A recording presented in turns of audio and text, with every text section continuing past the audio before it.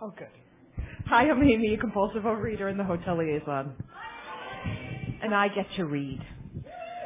Woo! We would like to ask you... Okay, stop. Okay.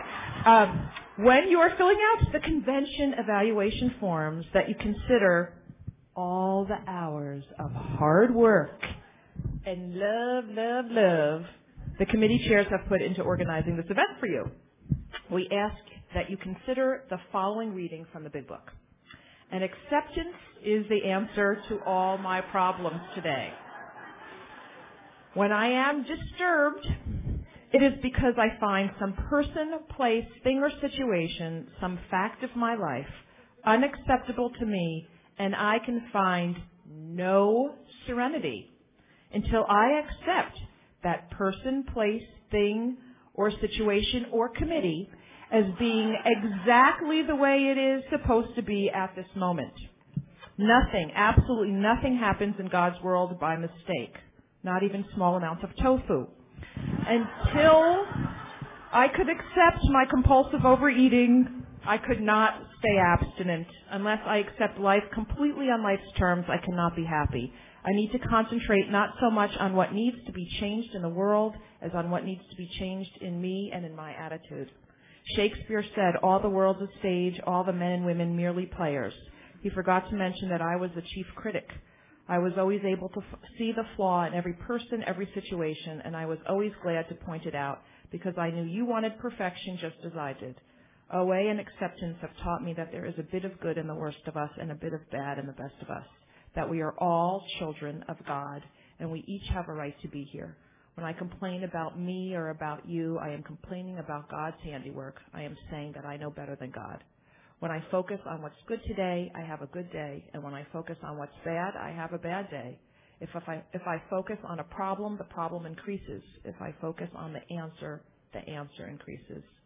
Perhaps the best thing of all for me is to remember that my serenity is inversely proportional to my expectations. The higher my expectations of other people are, the lower is my serenity. I have to discard my rights as well as my expectations by asking myself, how important is it really? How important is it compared to my serenity, my emotional abstinence? And when I place more value on my serenity and abstinence than on anything else, I can maintain them at a higher level, at least for the time being. Please help us out by filling out the convention evaluation forms. They are on the back inside cover of your program. Everyone who fills out an evaluation will receive a free drawing prize ticket, as you know. As soon as all the evaluations are turned in, we will pick 3 winners. Each person will receive a $50 American Express gift check. So, and then the drawing is going to be held after the second speaker. And Sherry.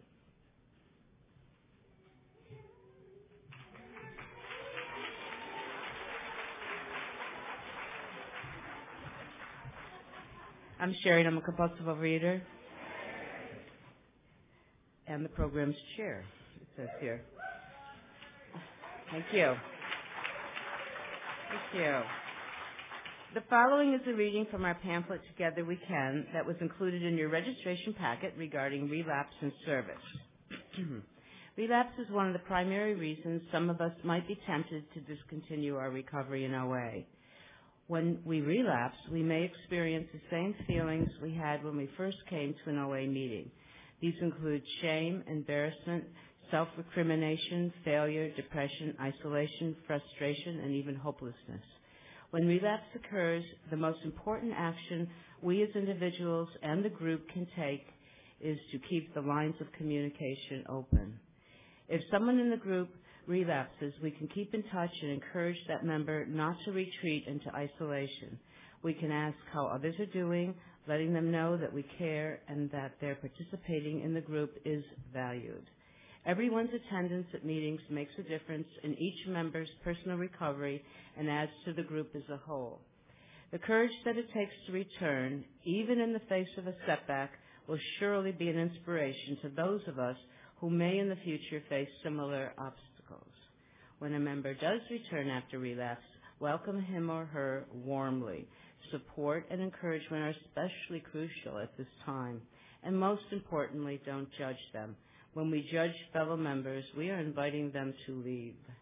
Everyone is good enough to be in OA no matter what, so don't judge another's recovery. Each person's program is unique, just like each of us. It's crucial that in our commitment to carry the message of recovery to other compulsive eaters, we treat others the way we ourselves would want to be treated. Each of us, with a smile, a hug, a phone call, or a hand extended, can make a difference in our own well-being and that of our fellow members, keeping all of us coming back to an atmosphere of love, acceptance, and support. Overeaters Anonymous does work when we keep coming back. We would like to remind you that all speakers share their own experience, strength, and hope. They do not speak for the convention, Region 2, or Overeaters Anonymous as a whole. Please remember to silence all cell phones, pagers, or electronic devices now if you haven't done so. So our next speaker is someone that I've known for quite a while, and I've gotten to do work with her in OA business and eaten with her and shared with her and talked with her and gotten to see that she really does walk the walk, doesn't just talk the talk, and that's why she's one of my favorite speakers. So I'd like to welcome Joan Gold.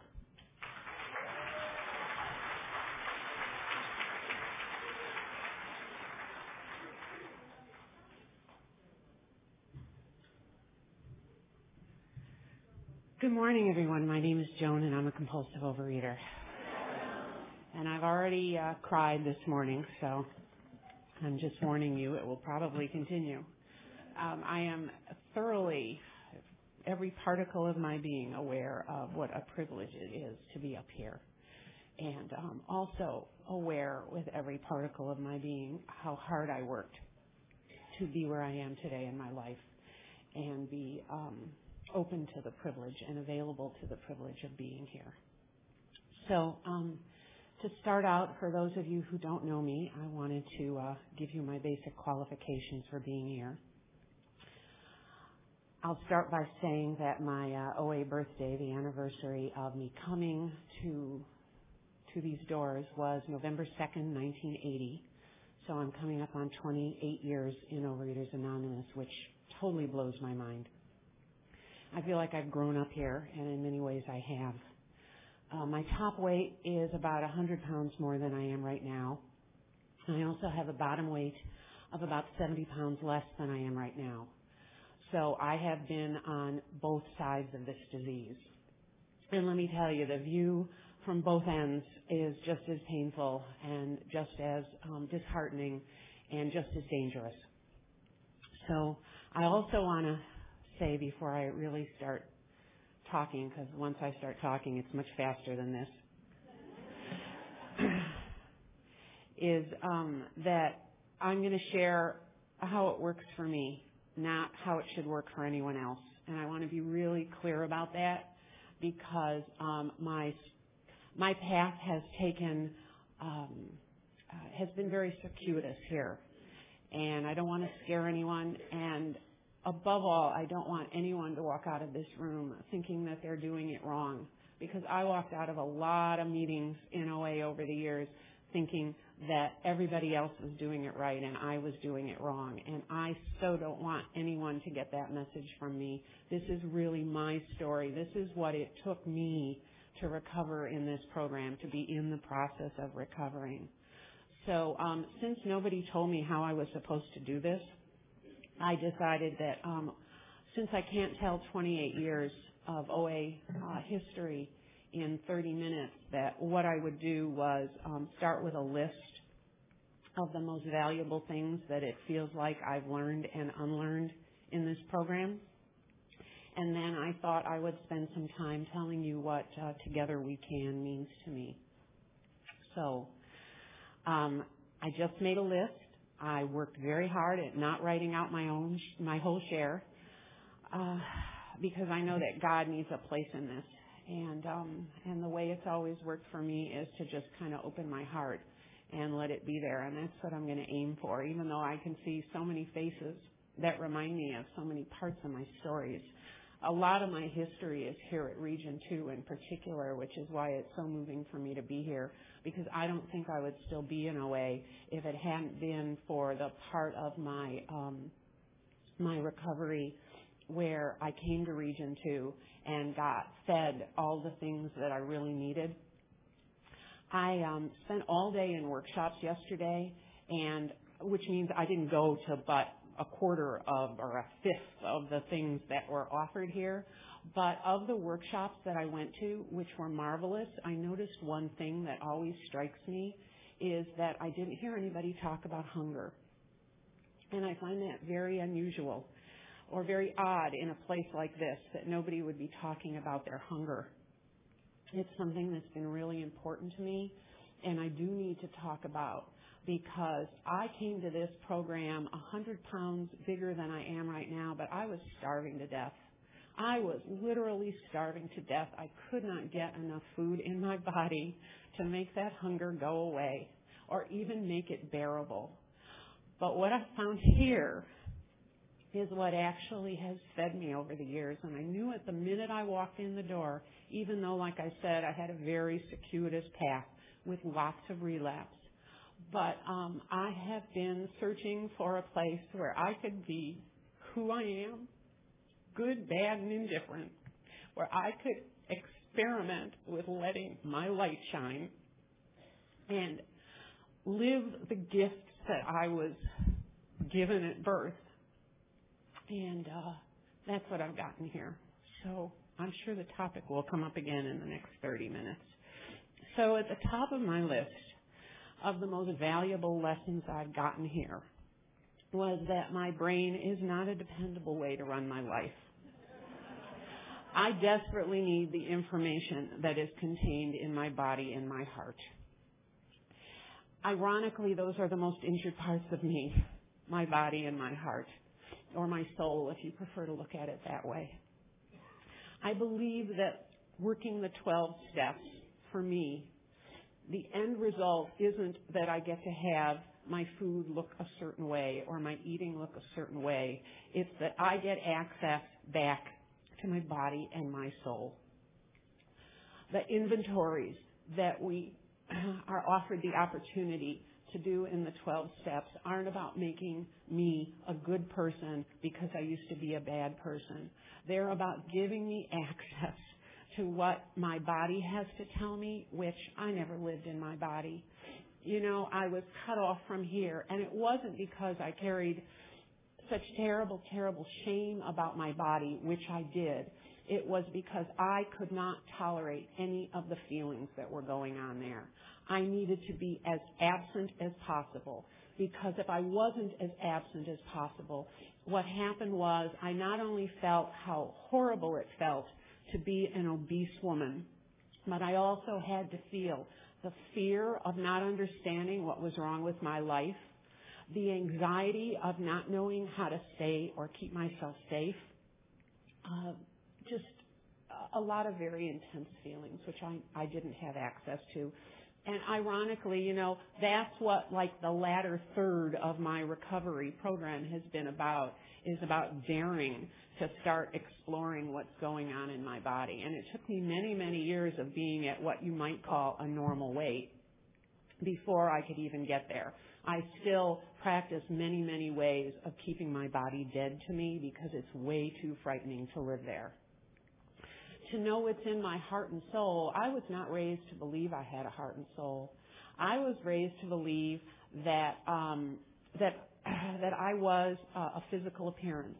I had a mother who was in show business, and the most important thing about me was that I looked like a Barbie doll and that I performed well. It didn't matter what I felt. It mattered that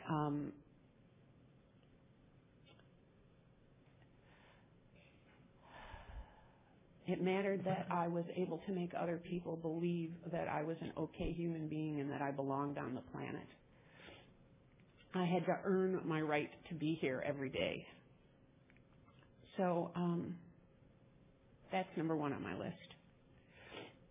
Number two on my list, I wrote in really big letters, compassion, compassion, compassion, compassion.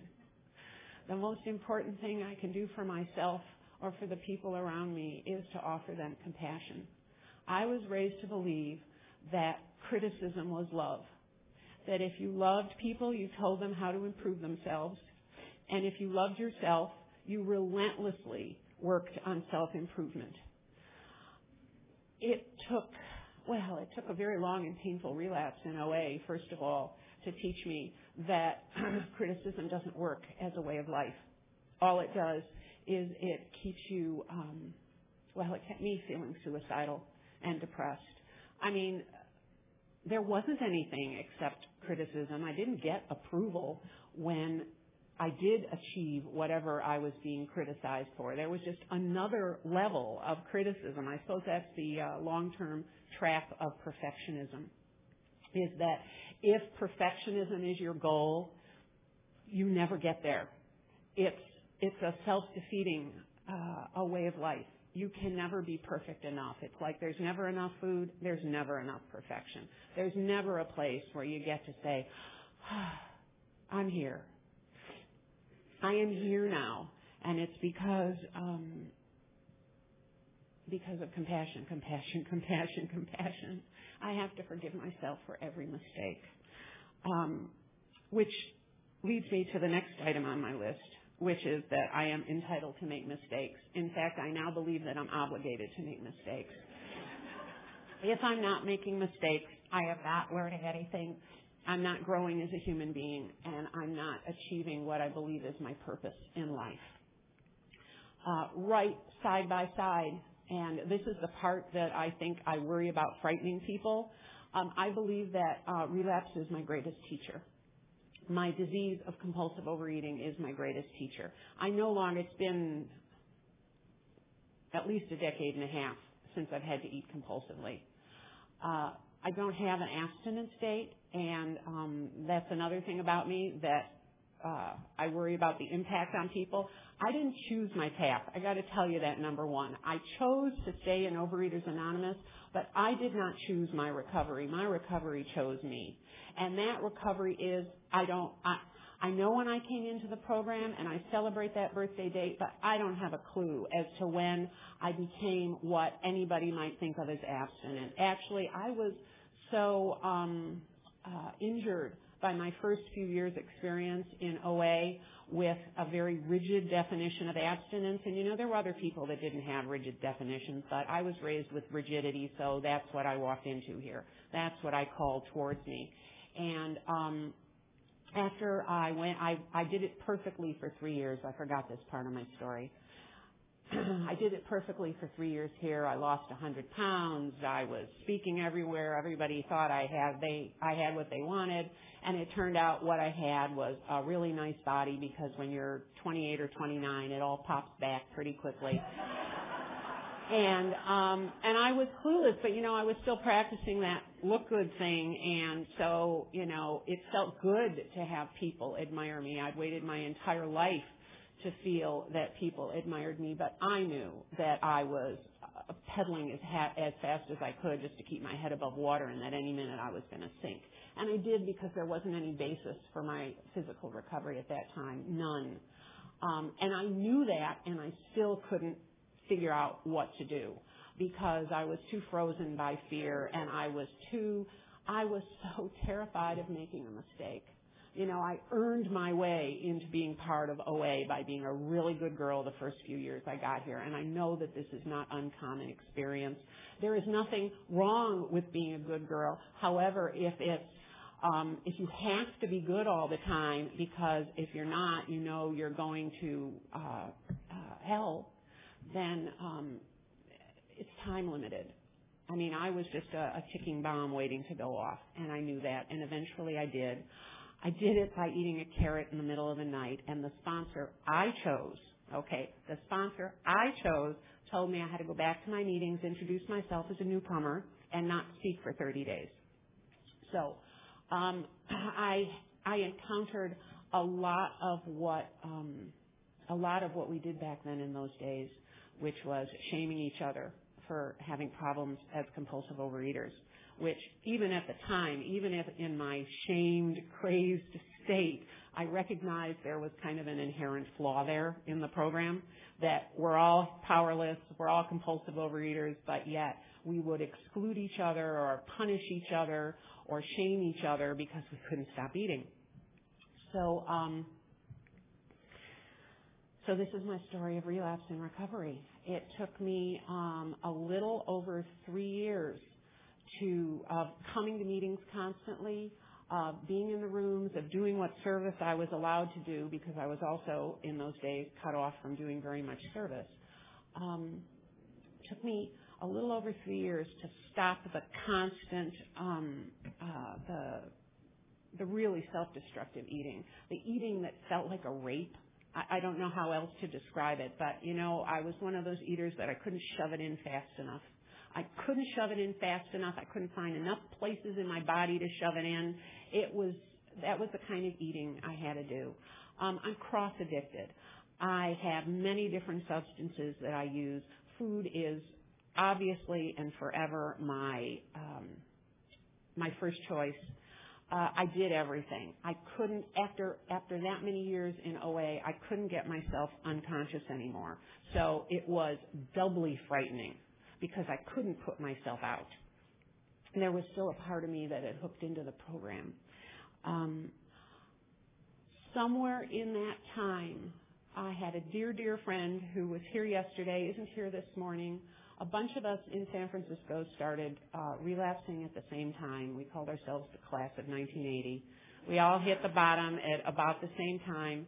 And she started a secret relapsers meeting in San Francisco. It had to be a secret because it had to be a secret. Nobody in those days talked about relapse. Nobody admitted that it happened. You kind of vaguely talked about the people who were gone. Thank you very much. And but there was nothing to do about relapse in OA, so we started a secret relapsers meeting. Out of that, we hooked into what turned out to be a national movement at the time called 12-Step Within. 12-Step Within is about carrying the message to those who are still suffering within the program. All of our effort was going to bringing new people into OA, but there were a lot of people sitting in corners, myself included, who were dying right here in the meetings. So we started meetings where you could talk about relapse. And for anyone who is interested in this for their area, because it's less underground now, World Service publishes a manual that will show you how to start 12-Step Within meetings, how to have a 12-Step Within retreat. We did everything. And through that process of advocating for the rights of people within OA who were having problems with food, being able to fully participate in the program, because at that time I was told you can't work the steps, you can't have a sponsor. I mean, it was just, it's laughable to me now. But I used to say, low self-esteem would have been an improvement for me.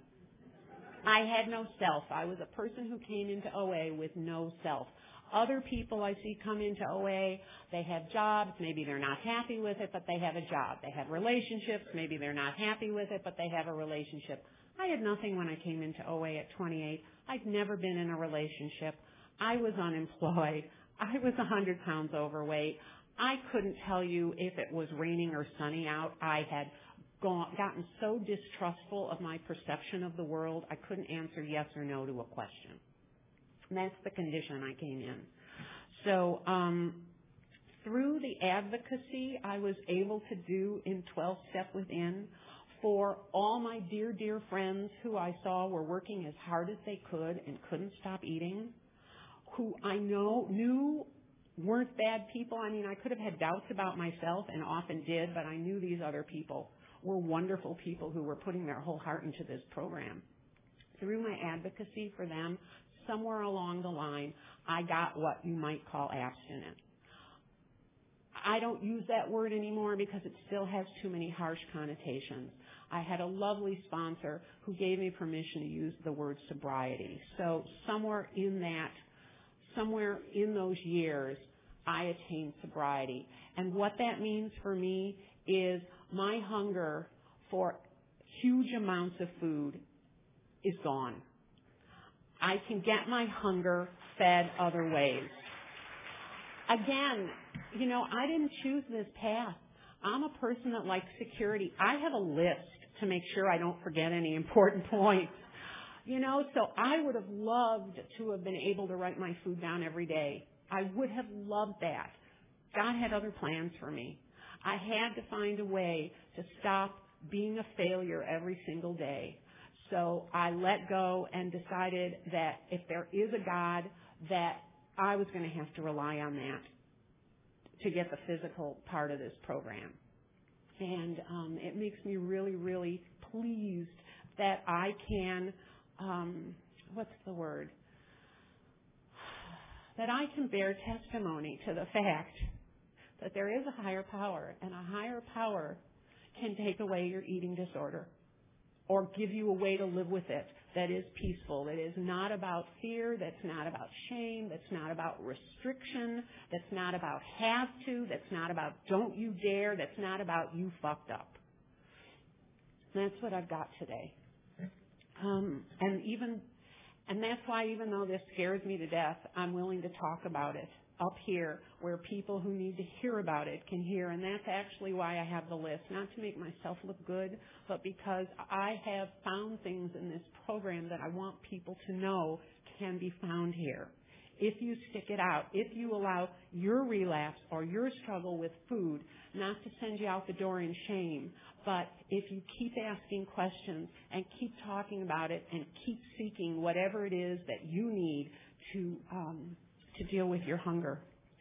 So I stopped at I am entitled to make mistakes. Something else I found out in my years here is that the bigger my life, the smaller my person. I thought that I could live my life on the basis of fear. All that criticism that I was raised with. It taught me to live life from a perspective of fear. But fear does not promote healing. Fear keeps my life really, really small. And somehow I noticed a correlation between how small my life was and how big my body was. And what has happened over the years is I have this phenomenal life. It might not look like much to other people, but remember, I started out with zip. So I have this life today. I went back to school and got myself a degree in something that is deeply meaningful to me instead of just having a job. Now, mind you, all of this is in my 40s and 50s, so don't get so excited that you think I'm like some special person. I went back to school at 49. I got married at 47. I bought a house at 46 with my husband.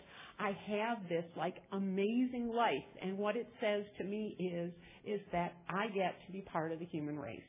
I came here and I didn't know that. I thought there was something so essentially broken in me that the best I could ever expect from life was to be successful on my diet and be able to pass visually for normal. Having a conversation with me was another story, but visually being able to pass for normal. Number 6 on the list, I put the hunger is real. I think I already touched on that. The hunger is real. I spent a lifetime on other people's advice trying to talk myself out of feeling hungry. You don't really feel hungry. This is not real hunger. This is emotional hunger. I'm sorry. It felt like I was going down for the third and final time. That hunger was real. The problem was the only thing I was allowed to be hungry for when I grew up was food. I was not allowed to be hungry for love. I was not allowed to be hungry to be seen. I was not allowed to be hungry for self-expression. I was not allowed to be hungry for being a human being, for creativity, for passion. I was not allowed any of that hunger. I was allowed to be hungry for food. In my family, that was the only acceptable thing. So I had to work from that basis. It didn't work for me to try and talk myself out of being hungry. All that did was promote the binge behavior in me. What works for me today around food, like I said, is trusting God. I eat 3 meals a day. I eat snacks when I have to. I eat consciously. I stop when I'm full. Sometimes it's easier than others to stop when I'm full. I'm a person that asks for a lot of help. I still make phone calls. I still talk to people. I was sitting there crying in my chair because people saw that I was nervous because I was telling them I'm scared, and they told me they loved me. So that's what I get. I get to never have to do anything scary alone again. That's what I was promised by someone who I am still in touch with in program from 28 years ago. I never have to do anything scary by myself again. That's how I eat consciously and stop when I'm full. I do not do this through my own will. I am so clear that it is not my own will at work here. What I got to use my will for was helping to differentiate between what I had been told was bad and what I had been told was good. It turns out my family, not surprisingly, got a lot of that screwed up, and they passed it along to me.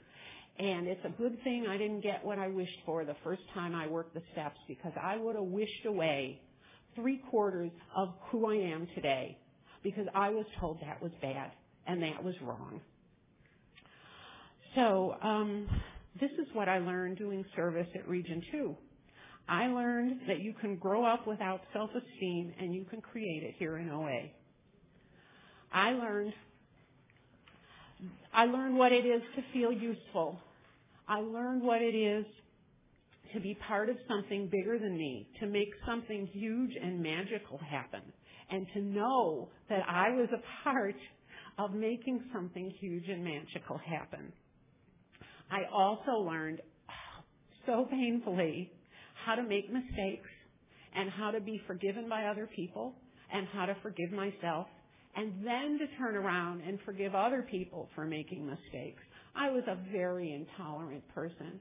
We spent a lot of time in Region 2 committees and on the board crying and hating each other and crying and loving each other. And you know what?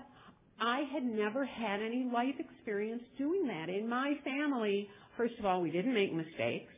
And second of all, if somebody should be so stupid as to make a mistake, we did not forgive each other. I didn't talk to my father for the last 15 years of his life. And I don't say that with pride. I say that's how I was raised in my family. When somebody makes a mistake, you do not forgive them. And if I was going to live any kind of life at all, I had to unlearn that. And I learned that doing service at Region 2. I was on the board for 4 years after being a delegate for 4 years, and then I also worked at World Service. World Service was harder for me because of my self-esteem issues and because everybody looked so glamorous to me there. Region 2, for some reason, had my heart. I could be here at Region 2, not because you were less glamorous, but just somehow, from the first time a friend dragged me in here and I sat at a business meeting, I just came alive. It was electric to me. I don't know, but I've learned through my recovery to pay attention when I feel electrified by something and to seek out that place or that person or that thing when I feel that electrified feeling. That's what got me into school. This is what I learned about Together We Can. I feel like the purpose of my disease is about connection. The purpose of my disease is to force me to connect to other people and ask for help, because it was very clear for me, both ends of that spectrum. My disease was going to kill me. I was down so thin that I was growing fur on my body. I was having fights with my doctor because she wanted me to add 1 tablespoon of oil a day to my food plan, and I refused. I couldn't do it. I didn't refuse because intellectually I thought it was a bad idea. I couldn't do it. I was going to die. I had a very good friend and a wonderful, sweet woman who entered OA in 1980 when I did. And the time I hit my relapse, she stopped eating and died a year later at 69 pounds. She was my height. She died at 69 pounds. Thank God I started relapsing. It bought me more time. It bought me more time. I could have died very easily. The connection that I've gotten here, again, Region 2 above all places, but also in my home meetings. One of the things I had to do after my relapse is I had to start taking myself to the meetings where I actually got fed and not going to the meetings where I wound up walking out feeling worse about myself than I felt when I walked in. So I had to start getting really, really clear. Nice people, good people. I have no judgment about what works for you, but I can't hear about starving myself, number one, because it doesn't work for me. I'm severely anorexic. You wouldn't have thought of that seeing the way I've lived my life, which is mostly as an obese woman, but I do have that. What else do I want to say in my remaining 3 minutes? I don't have a big book with me. I'm not a person that carries that around. I have stuff I've memorized over the years. I use that all the time. I do the 3rd-step prayer at my work every day. It's the only way I can be who I am. But what's really important to me is the reading. We read at my home meeting, and I tried to scribble it down before we started, but I was too jumpy and nervous, so I know I've left part of it out, but it's what's often called the hidden promises, and I love them. We had a 12-step within retreat that we did yearly for a long, long time, and somebody brought this to the retreat, and, I'd read the big book 1,000,000 times, and I never picked up on this because, my rigid mind picked up on the stuff that fit in with the stuff I had been brought up in with my family. But as best I can remember, and please correct me if I'm wrong, I'll try and bear it, it says, and we have ceased fighting anything or anyone, even food. For by this time sanity will have returned. We will seldom be interested in compulsive overeating. If tempted, we react as from a hot flame. There's a line in there I'm forgetting. And then it says, somebody have it? Flame. Yes, I got that one. And then there's another line. And then it says, we are not cocky, nor are we afraid. We feel as though we had been placed in a position of neutrality, safe and secure. We have not even sworn off. 2 lines. Instead, the problem has been removed. That is how we react so long as we stay in fit spiritual condition. I apologize for butchering that reading. It's much more lovely if you read it in the book. Thank you for allowing me to be here and allowing me to have a life.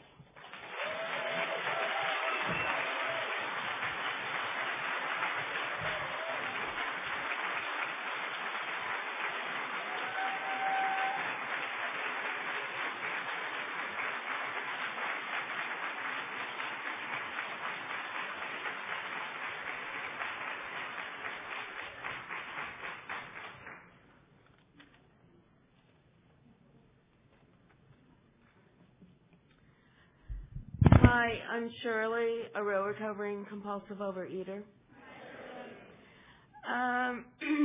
It just so happens that this particular reading from Voices of Recovery was one of the writings that my higher power inspired me to write. The quote actually comes from For Today on page 354, which is one of my favorite readings. Believe that you can be abstinent, you will be. Believe that you can have sanity, peace of mind, freedom to live the life you want. You will have them. Believe that you will recover, you will. Believing in something seems impossible requires a leap of faith. The gift of abstinence, freedom from compulsive overeating, the peace and sanity which result from working the program seem like elusive dreams to the newcomer or the relapser. Faith requires that I keep doing what works, no matter what. Sometimes it takes days, weeks, months, or even years before I can see and feel like I have gotten it. And when I do get it, I don't get to keep it because the it keeps changing. The hope and belief that things will get better is not a tangible commodity that I buy. It is something I must earn. I believe it is possible for everyone to be abstinent, to recover, and to have our dreams come true. We get what we expect, so expect a miracle. We are all miracles. And it is my great honor and privilege to introduce our other closing speaker. When I first met him, I was at the Region 2 Assembly, and I don't know, he was our Region 2 trustee, but, you know, he was running around in his jeans, you know, showing off his skinny butt. I've also seen him serve in other capacities as the General Service Trustee. He later became the Chairman of the Board of Trustees, and then he was the Region 2 Chair. He's done a lot of great service for OA, and so let's get him up here. Michael L.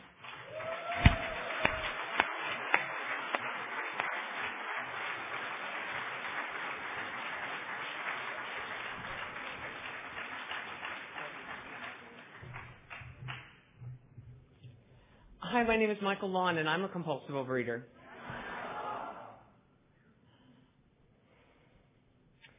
I want to thank Joan.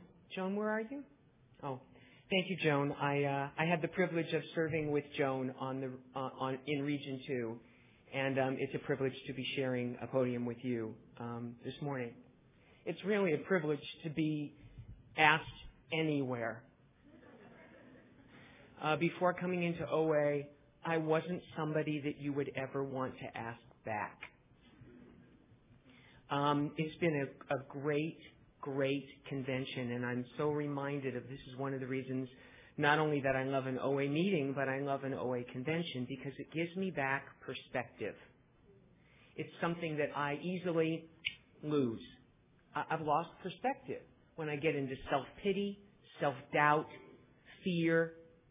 Like when I think, 22 years in the program, and all of a sudden 5 minutes before I stand up, I've got nothing to say. I have nothing to share. That's self-centered fear, And I love this title, Together We Can. I did come into the program in 1986, March of 1986. My abstinent date, I do have one. It's June 5th, 1986. So this year I celebrated 22 years of abstinence and about a 110-pound weight loss.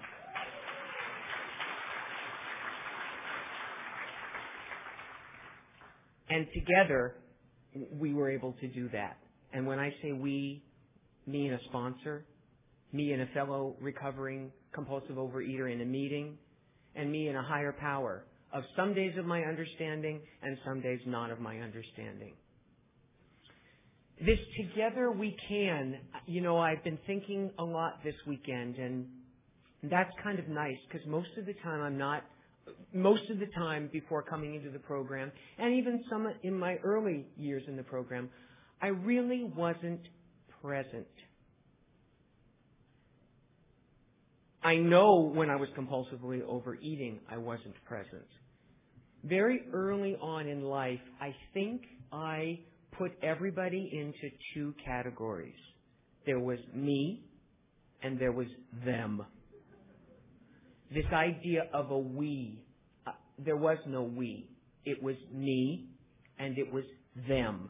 Whether those them were my family, those them were the athletic people in school, the people who always got picked first on the team, the people who seemed to eat one of something and could stop. The smart people, the attractive people, the popular people, the soft people, the people who didn't seem to speak at one volume, which was loud, which was 9. And I think that was one of the most attractive things when I first came into OA, that there was this we. I never knew. I really never knew, even though I got up to over 270 pounds by the time I was 18 years old. I never really thought or realized there were other people who did the things I did, who ate the things I ate, and who thought the way I thought. That if you ate a half a pumpkin pie, you would have to go to the Safeway market and buy another full pie and eat the other half a pie so you could replace the second pie with the one that you took. And I heard in Overeaters Anonymous that we did do that.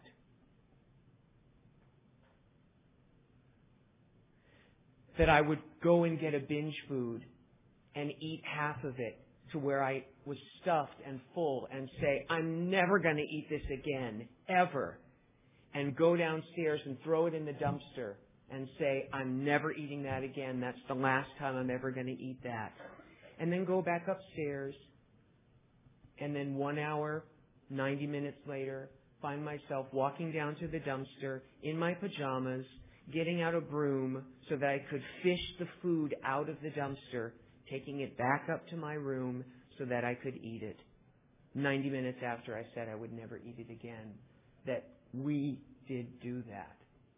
I never knew that people did. And so there was a great comfort in that we.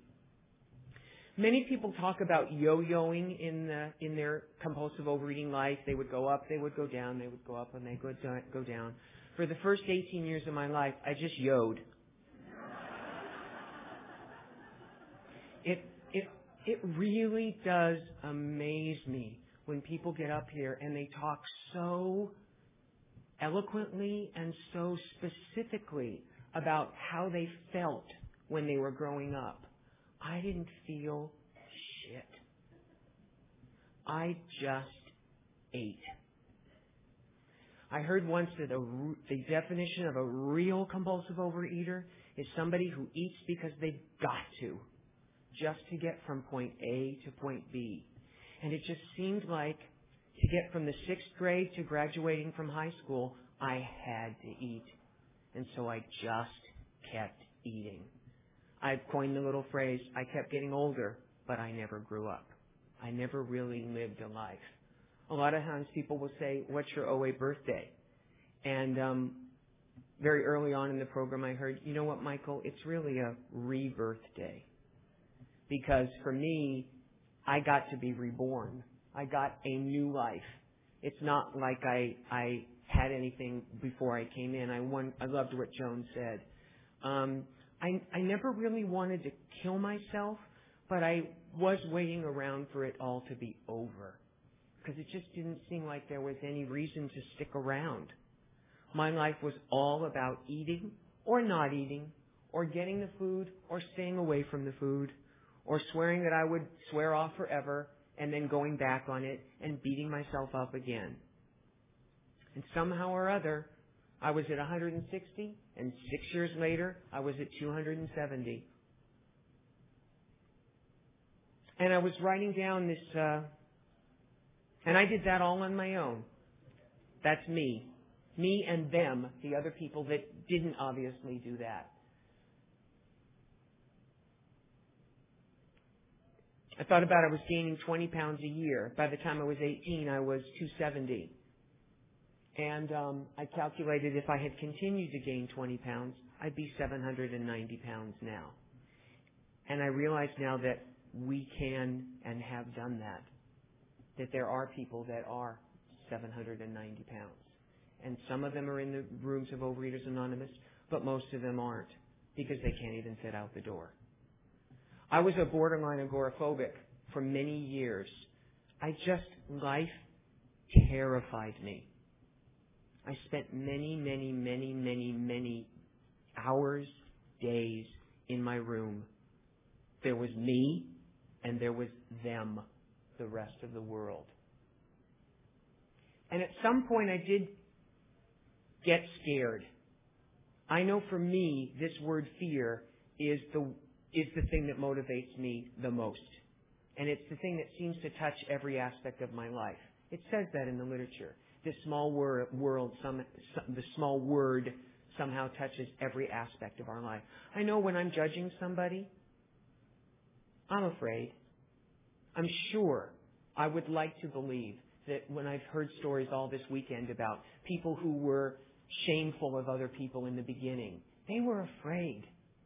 They had this precious gift called abstinence, and they were so terrified that it could be taken away so easily that they had to hold on to that, and they didn't have any tools yet, that relapse is not contagious, that together we can recover. I know now that my abstinence is a gift, and I know that it's a precious gift. In fact, for me, it's the most precious thing I own. And it's not something for me that I had to get. It's not something that I have to find. When people say, well, I haven't gotten abstinence yet. And I totally support that.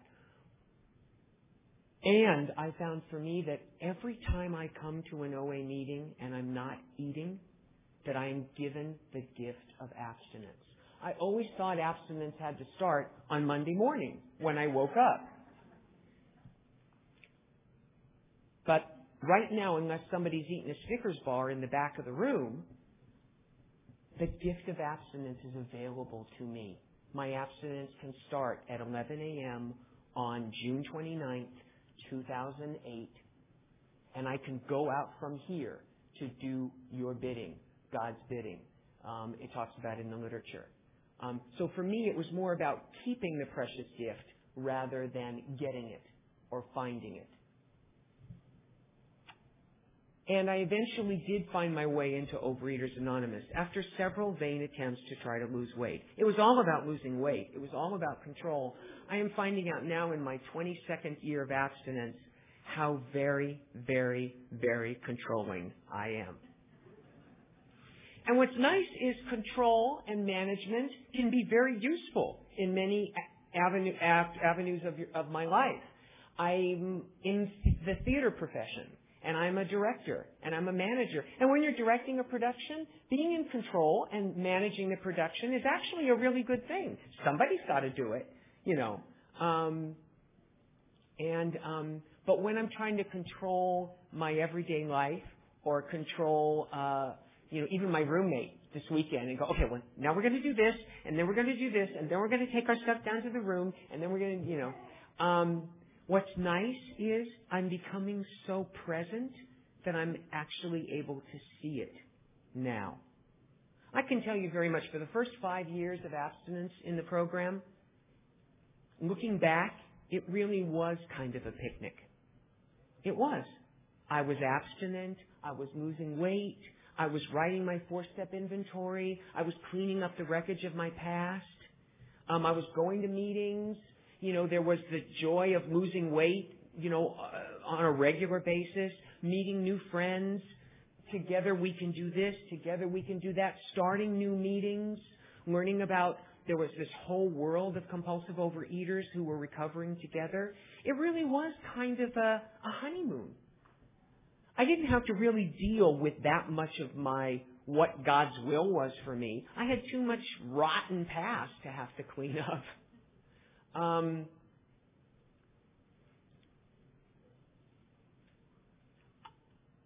I do think life is pretty scary. I was talking with somebody this morning. I love my bed. I love being under the covers. This morning, we actually read On Awakening, and we read it together in the room. Together, we can do that. I've had 3 great sponsors in the program. And you know what? If you're lucky enough to stay in the program for 22 years, you'll probably have more than one sponsor.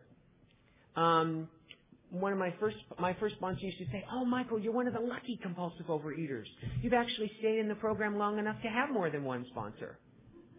Or, "You're one of the lucky compulsive overeaters. You actually have a car." When I would complain about, I got to take my car out for maintenance, or my car broke down, or I have a flat tire. "Oh, you're one of the lucky compulsive overeaters. You actually have a car." Always again losing that perspective. My first sponsor did really show me a great deal of what this program for living in the Big Book of Alcoholics Anonymous was all about. I really didn't know how to deal with life. I find even today, when I want to eat, I want to be temporarily distracted from my life.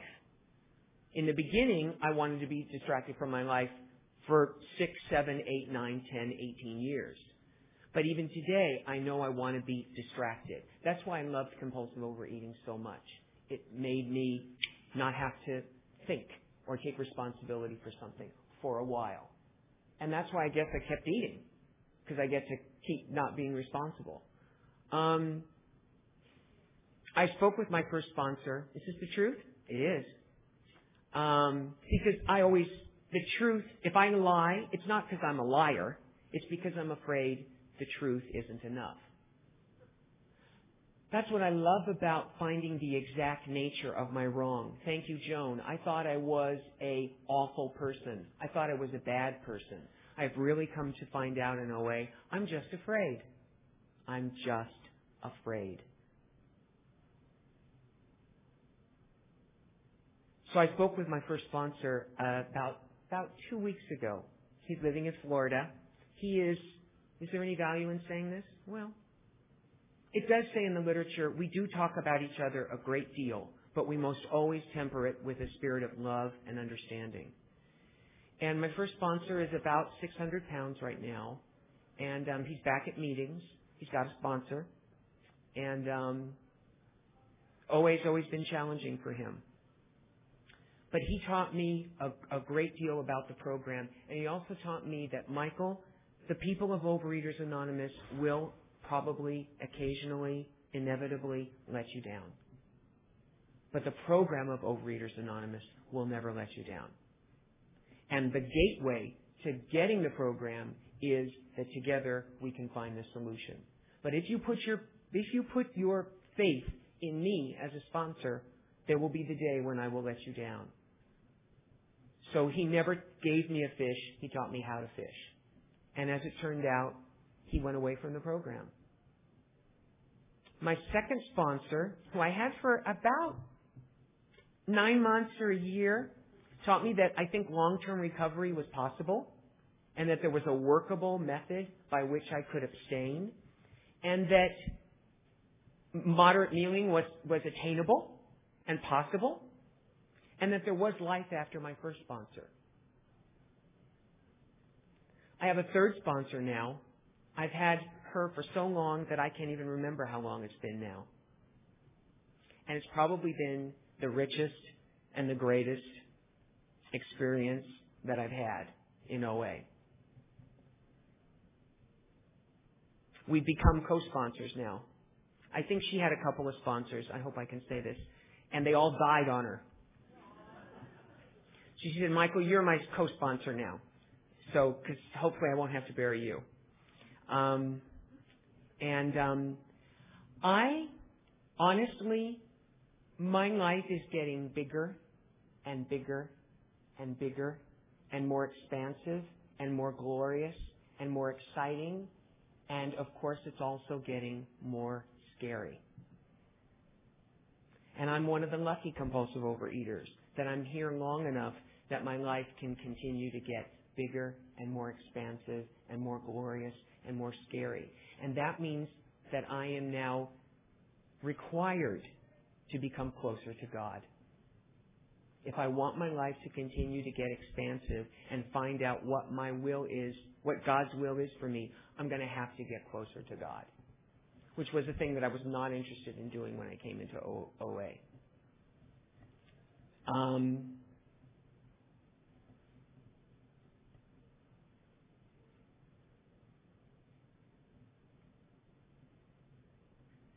I was adopted, and I think I carried for a long, long time the idea that there was something wrong with me.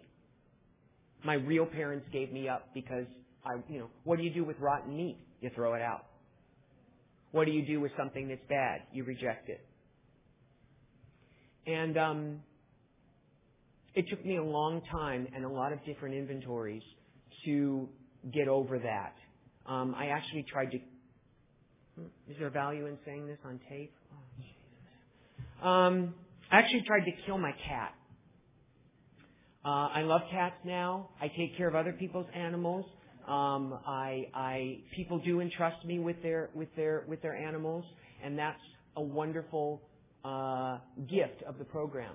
But in my disease of wanting to control, and in my disease of wanting life to be the way that I wanted it to be, I got this little cat that somebody gave me, and in the beginning, I comforted it and I fed it, and then eventually it just wouldn't do what I wanted it to do.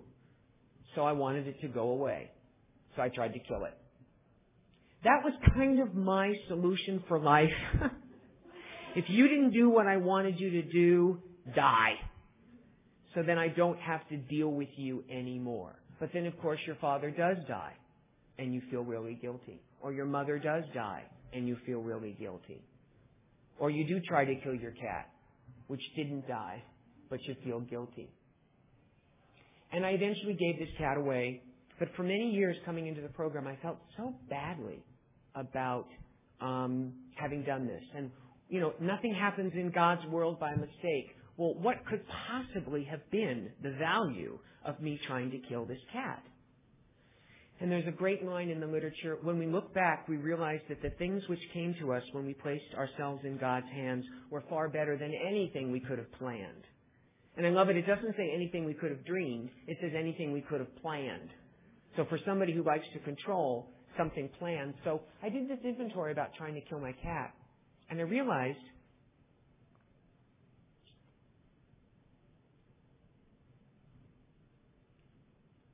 somebody gave me a little precious thing that I was clearly not able to take care of. And rather than saying, you know what, I'm going to give this little cat to someone else whom I think will be better able to take care of it, I took it anyways. Maybe my real parents were smarter than me. They knew that they were not going to be capable of taking care of me, so I'm going to give you to somebody else who I think will. That I am capable of being loved, that I am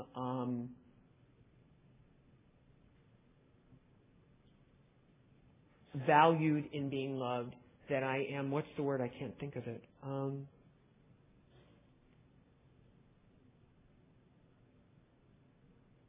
I don't have to do anything in order to be receiving love. That I just get it because I'm here. That I don't have to earn it. I'm not a bad person. I don't have to be worthy. There's the word. That I'm worthy of it just because I'm here. You know, I have to say now, as I'm very present looking, Joan was so eloquent. And, you know, of course, we're not supposed to compare, but oh well. And so I have to trust that whatever I'm going to say is what I'm going to say. And that it's what I'm supposed to say, because I did ask my higher power to help guide my thinking, to help guide my talk. And that it isn't really about me. I guess I just got that. That it's about together we can come together. And it's nice for me to be reminded that both Joan and I are just one aspect of this weekend. What used to be, oh, you're the speaker, you know. And my first sponsor used to say, yeah, but there's a greeter at the convention too. And their contribution to the convention is just as important as yours. You're all together, and together we can put on a great convention. Whether you're a greeter, a speaker, a timer, or just a participant listening.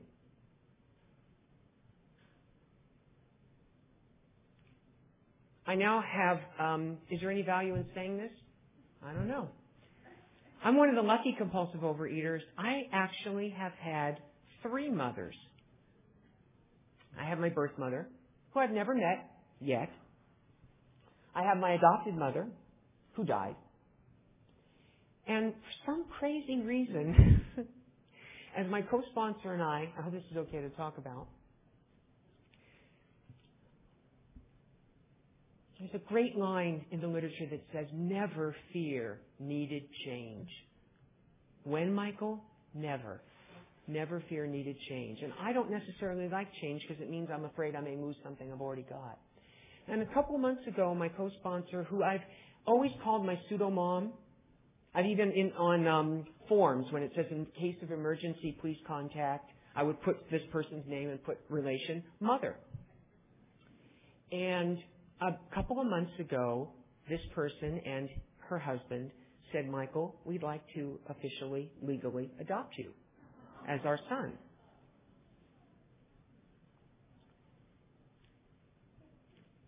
And I said I'd have to think about it, which didn't go over real well. But one of the things I've learned in Overeaters Anonymous is that I get to, like the literature says, in thinking about our day, we may face indecision. We may not be able to determine which course to take. Here we ask God for inspiration, an intuitive thought, or a decision. We relax and take it easy. We don't struggle. And I've learned that I don't have to necessarily come up with the answer immediately. I have had too many painful experiences where I've gone, okay. Or, yeah, sure. And where it was clearly a mistake because I wasn't listening to the still small voice inside. I wasn't present for the still small voice inside. My co-sponsor now has been so integral in helping me find the channel to the still small voice within. And I've got one. I never knew it was there, but it's absolutely there. And as I'm now finding out more about my life, I want to know more. I want to know more. So I heard in the rooms today when people are like, when you just can't go to another meeting, or you just can't do any more writing, or you just can't do this. And I'm like, a lot of times now, it doesn't feel like a chore to me. It's like I want it in the same way that I wouldn't deny myself air or water or food. I want to be nourished. I want to feed that hunger in that way. I have to admit, this whole weekend there hasn't been an issue with food really at all, except the funny little tofu cubes on the salmon or whatever it was. But you know what? I could just take them off. I didn't have to eat them or freak out or anything. You just take them off. But I think it was 2 weeks ago, we went down to the Sacramento County Courthouse, and I was legally adopted as the middle son of. And what an honor and a privilege it is to be a part of that family. And almost more importantly, what an honor and a privilege it is to be asked that they'd actually want me. And I'll even say it out loud. Today, subject to change at any moment, I think I will be a beneficial, useful member of their society, of their family. Together we'll be a better family together. But it's honestly, what I don't want to talk about is, it scares me because it's all new and it's more expansive. 2 years ago, I got the opportunity thrown in front of me, never fear needed change. Michael, how would you like to come up to the Sacramento Theater Company and basically run the theater up there? Okay, well, I've lived in Southern California my entire life. I've never lived anywhere else. And now the idea is to sell everything, leave everybody I know, and go up to Sacramento and run a theater, which I know is probably God's will for me. That's the scary thing about it. If you stay around long enough, if you're like me, you end up knowing what God's will is, and then you kind of go, oh, shoot. Shoot! Now that I'm present, now that I have my connection to my still small voice, I have to listen to it. And then I thought of that never fear needed change. When, Michael? Never. And it was clear to me that this is what I needed to do to expand my life. And so that's exactly what I did. And it's been a great, great move. And my life has just been getting more and more expansive.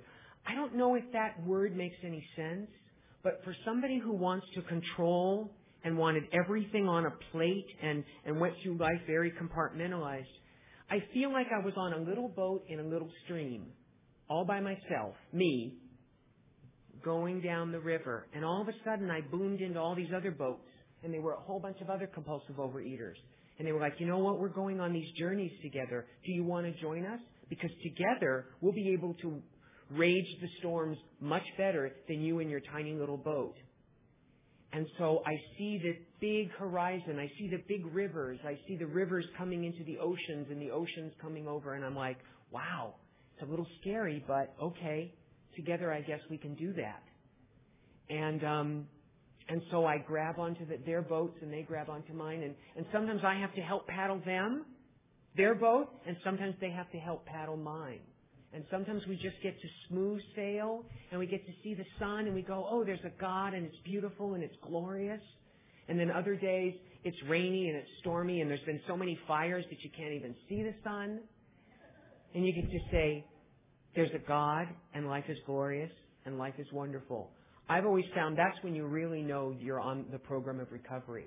When you don't have a new job, you don't have a brand new car, you don't have a brand new relationship, you haven't just lost another 10 pounds, and you're not compulsively overeating, and you feel contentment. It talks about in the literature about this word, a contented, useful life. And I never knew what that was. I always thought that was the new car, the lower waist size, whatever it is. And I'm really finding now in my 22nd year what I think a contented, useful life is. The only other thing I can think of to say is I'm so delighted that I got to still be around, that I didn't miss the life that I think God has in store for me, and that I know I've just touched the iceberg of. And one of the greatest compliments that you can give me in the program of Overeaters Anonymous is if you see me again and you say, Michael, it's great to see you, and I always hear something different from you. I sure hope so, because if you don't, it means that I'm resting on my laurels and I'm not growing. And I've learned if you don't grow, you go. And if you're coasting, you're probably going downhill. So I'm so delightful to be on this path that together we can continue to find out what God's will is for us, and that I have every intention of sticking around until my last breath. So thanks for having me.